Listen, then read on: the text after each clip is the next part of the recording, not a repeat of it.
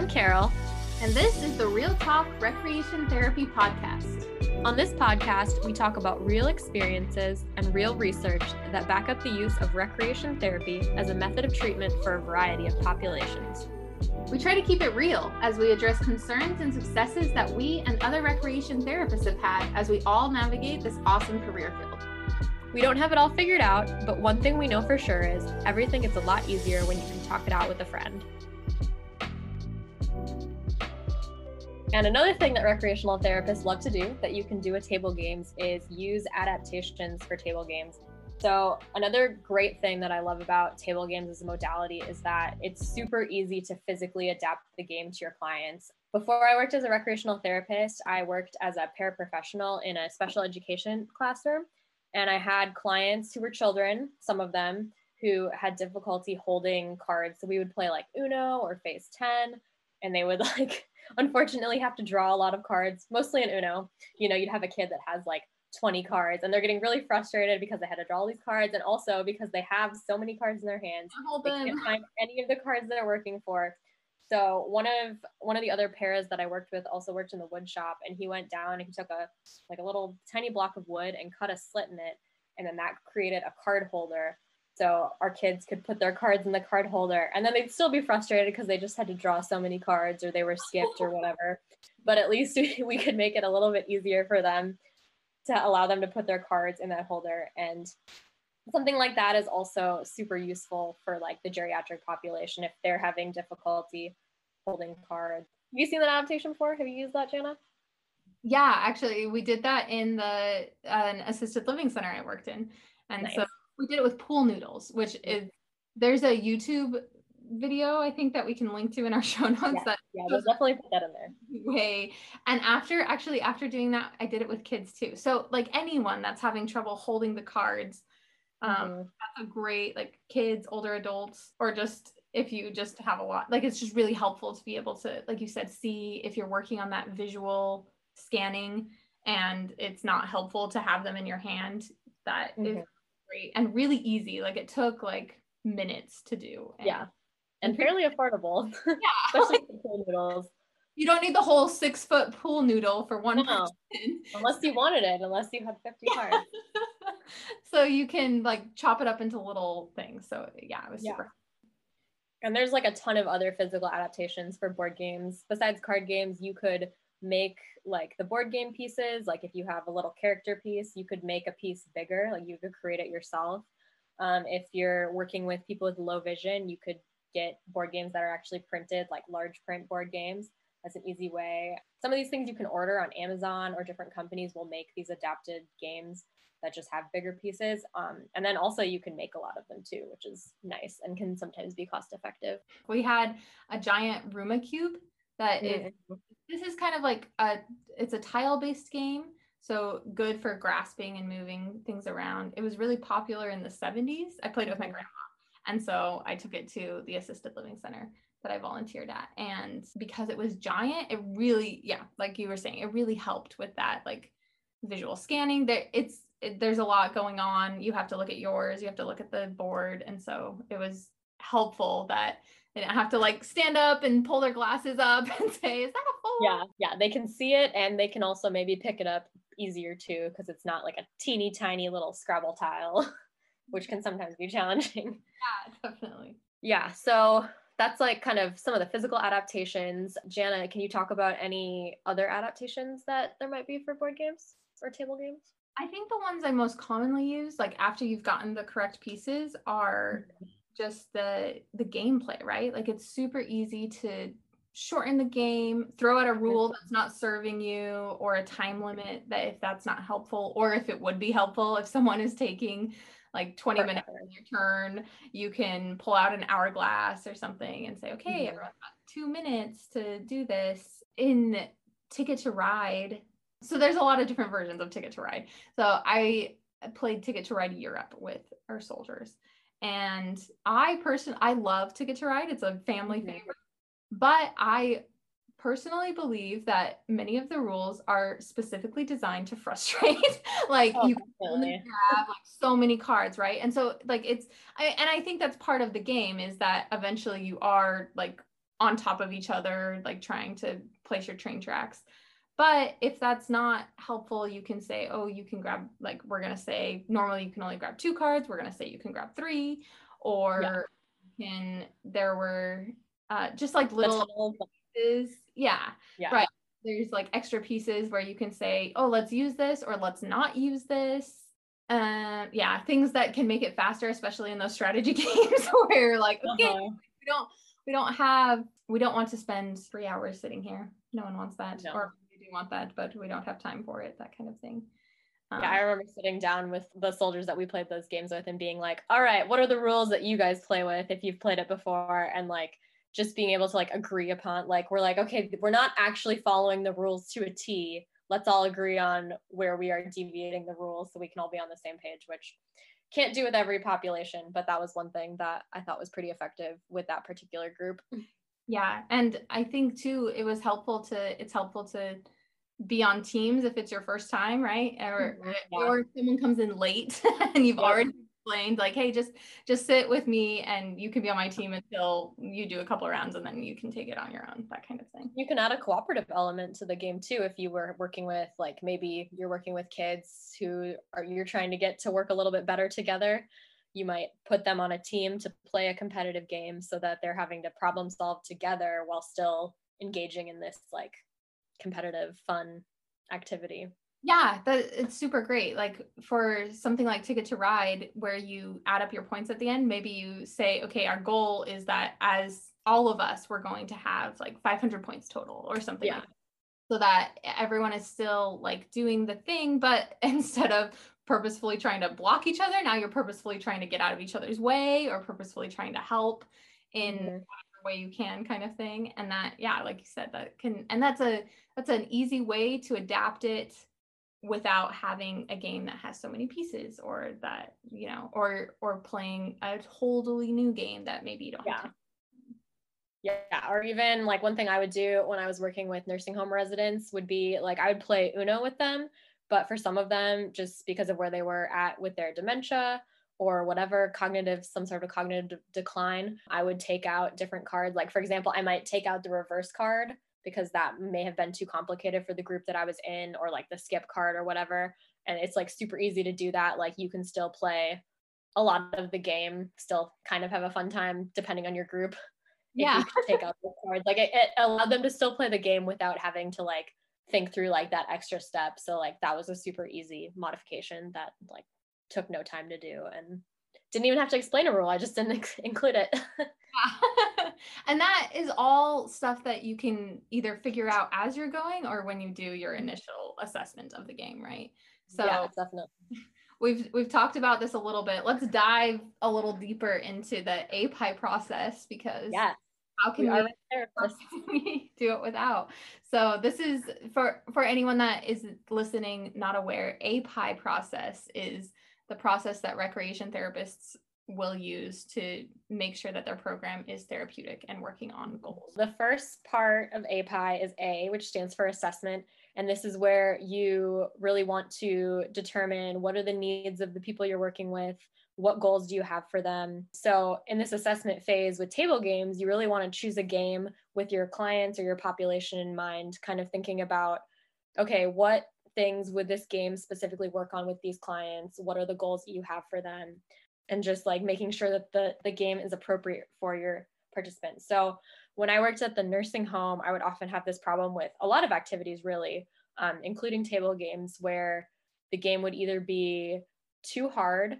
I had a lot of residents that were in later stages of dementia where they might not have the cognitive skills to play a game, or they might not have the motor skills to like pick up pieces to play a game.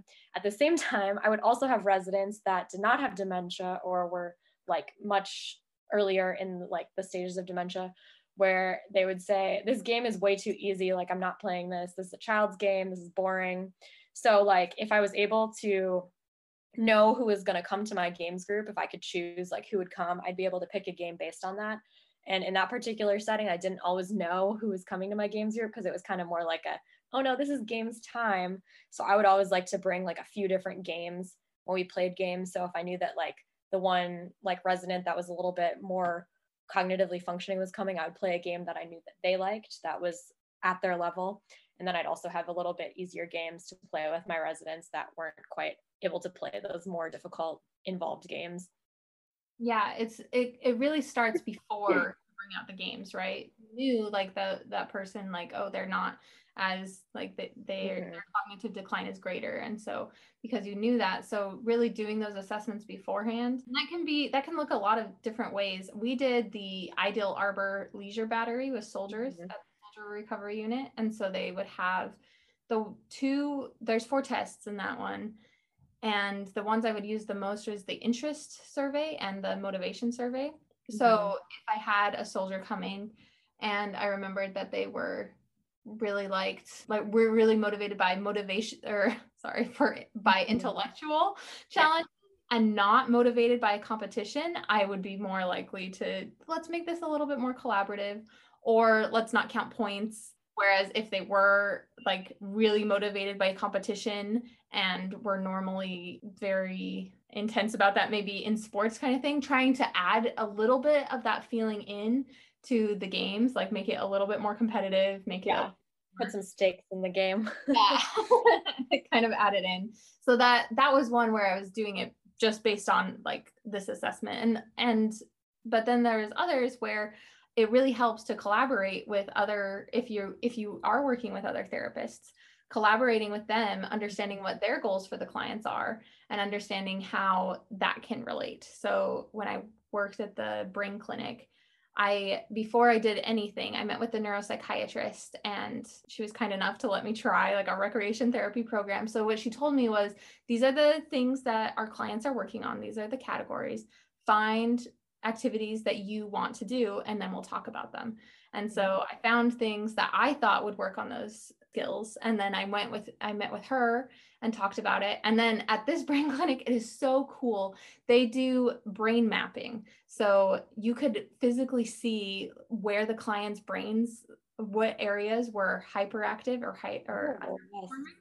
And so I would have their like own personal assessments, and I would have a list of what the neuropsychiatrist and I decided were going to work on these skills. And so then when they came to the game group, I would be like, okay, I have a couple of people that are working on attention, so I'm going to do this, or these ones need memory. So I would adapt the game group to those people. And it was really cool because at the end of the week, they would do another assessment with their brains, and you could see the progress of their brain. That's so cool. It was so awesome. And it wasn't just me, like there was many, many therapists working here. So it wasn't just like, look, board games alone, like, or these games alone helped, but it was really cool to see the progress in real time. I know most places don't have that kind of capability, but you could do a before and after assessment, even a depression measure if you're working on the emotional or things like that, before and after, and just kind of be able to use that research. Yeah, definitely. So another thing that we should consider for our best practices would also be safety, because I feel like with a lot of the clients that we've worked with, there's always really with anyone, there's always some safety thing that is to be considered when you're planning your activity, when you're getting to the planning phase. So when I worked at the nursing home, I always had to be on guard whenever we played board games, because a lot of the small pieces that we had, to some people that maybe don't have good vision, maybe have some dementia, they might look like food or candy. And I definitely was playing the game of life when one of my residents just took the little car and like popped it in her mouth, and I had to go and be like, oh no, like spit it out. So even though table games might seem pretty low risk, and I would say generally they are, it is important to consider what safety issues could possibly exist in the realm of table games, and then make plans for how to avoid that, mitigate that risk. Did you attempt to process that with her? I see you're eating your car in the game of life. Is this how you feel about it? I mean, maybe very quickly. We're like, oh no, this is not good for you. This is plastic. Please spit that. We mustn't eat our cars. We need to go through life. Yeah. I totally had the same thing. I did an intergenerational preschool, and we had adults and children trying to eat the pieces, not understanding. Yeah. And so luckily we had a lot of volunteers monitoring, so people could kind of, take that away before they realized it. But that's like, again, with the planning, like how many people are you having? Like if can I manage all of these people like safely? Or even like if I just have 2-player games and we have a big group, or I only have party games and we end up having a smaller group, it's good to have, like you said before, like with the assessment, it's good to have options because, right, like ideally we know who's coming, but in a lot of cases, if it's a more laid back, not like, oh, this is this person's recreation therapy time. It will be whoever shows up.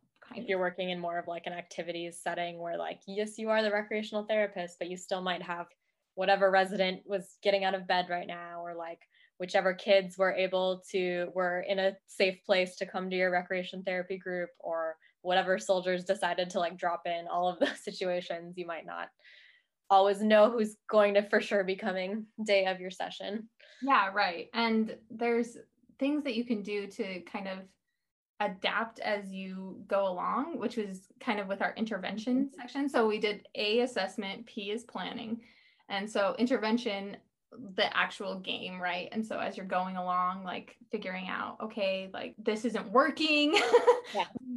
We're playing phase 10, we're on phase 3 and it's the end of the hour. I need to let them know like, okay, this is the end of this, or just kind of monitoring their cues. And if they're not, if they seem very frustrated and like they're not understanding the game, or it's just getting really overwhelming for them, adjusting kind of as you go.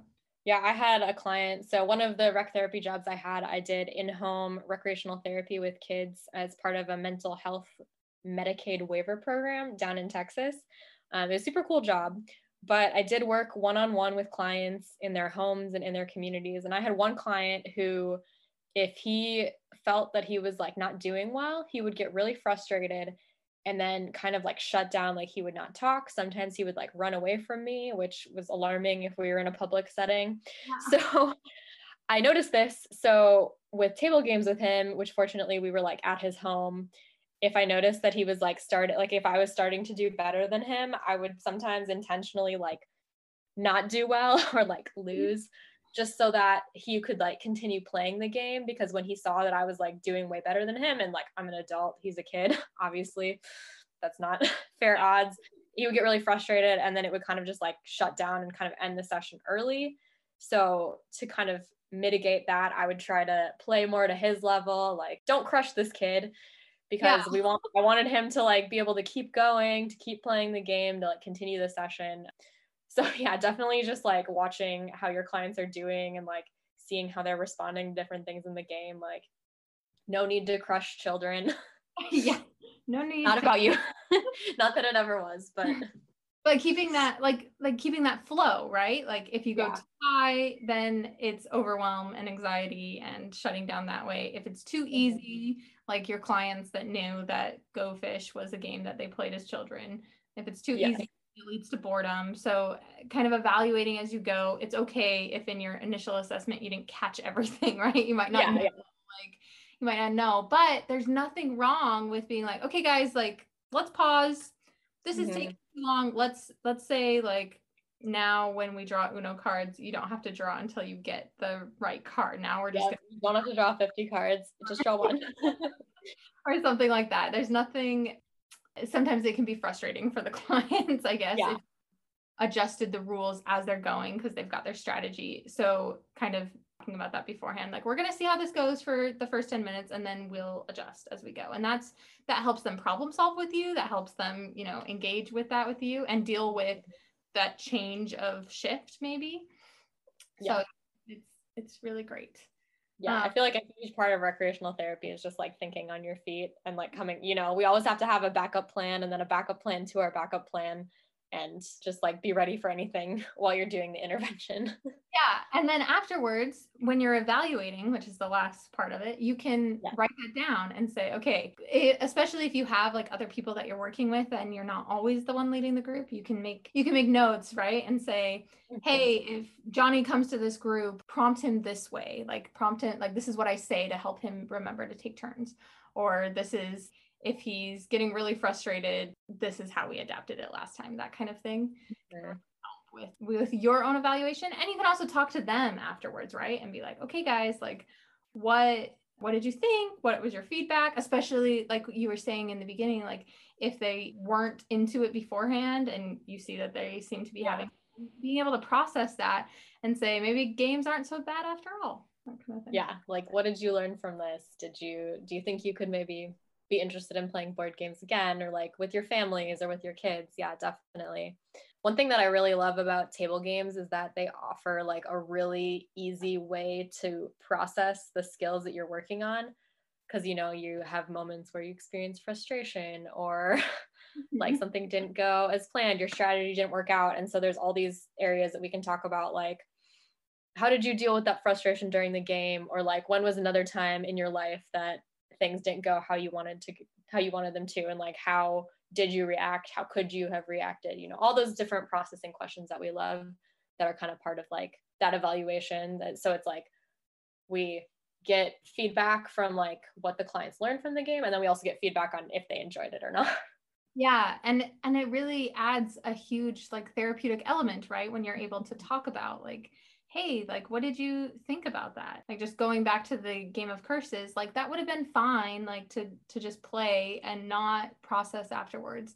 But it was so much better to talk about those consequences and responses and talk about a game plan for the future and being able to actually take those and use them in their lives to improve experiences. Yeah, I mean, that's like the huge thing that takes it from being just for fun to like being therapeutic is when we're like able to kind of process and like generalize these skills. So table games, I think they're really awesome for being used as part of therapeutic recreation. We talked about API, right? We like went through assessment, planning, intervention, and evaluation. And I think like if you're able to do table games using that API process, it's really easy to see how table games could be really useful to work on all sorts of goals.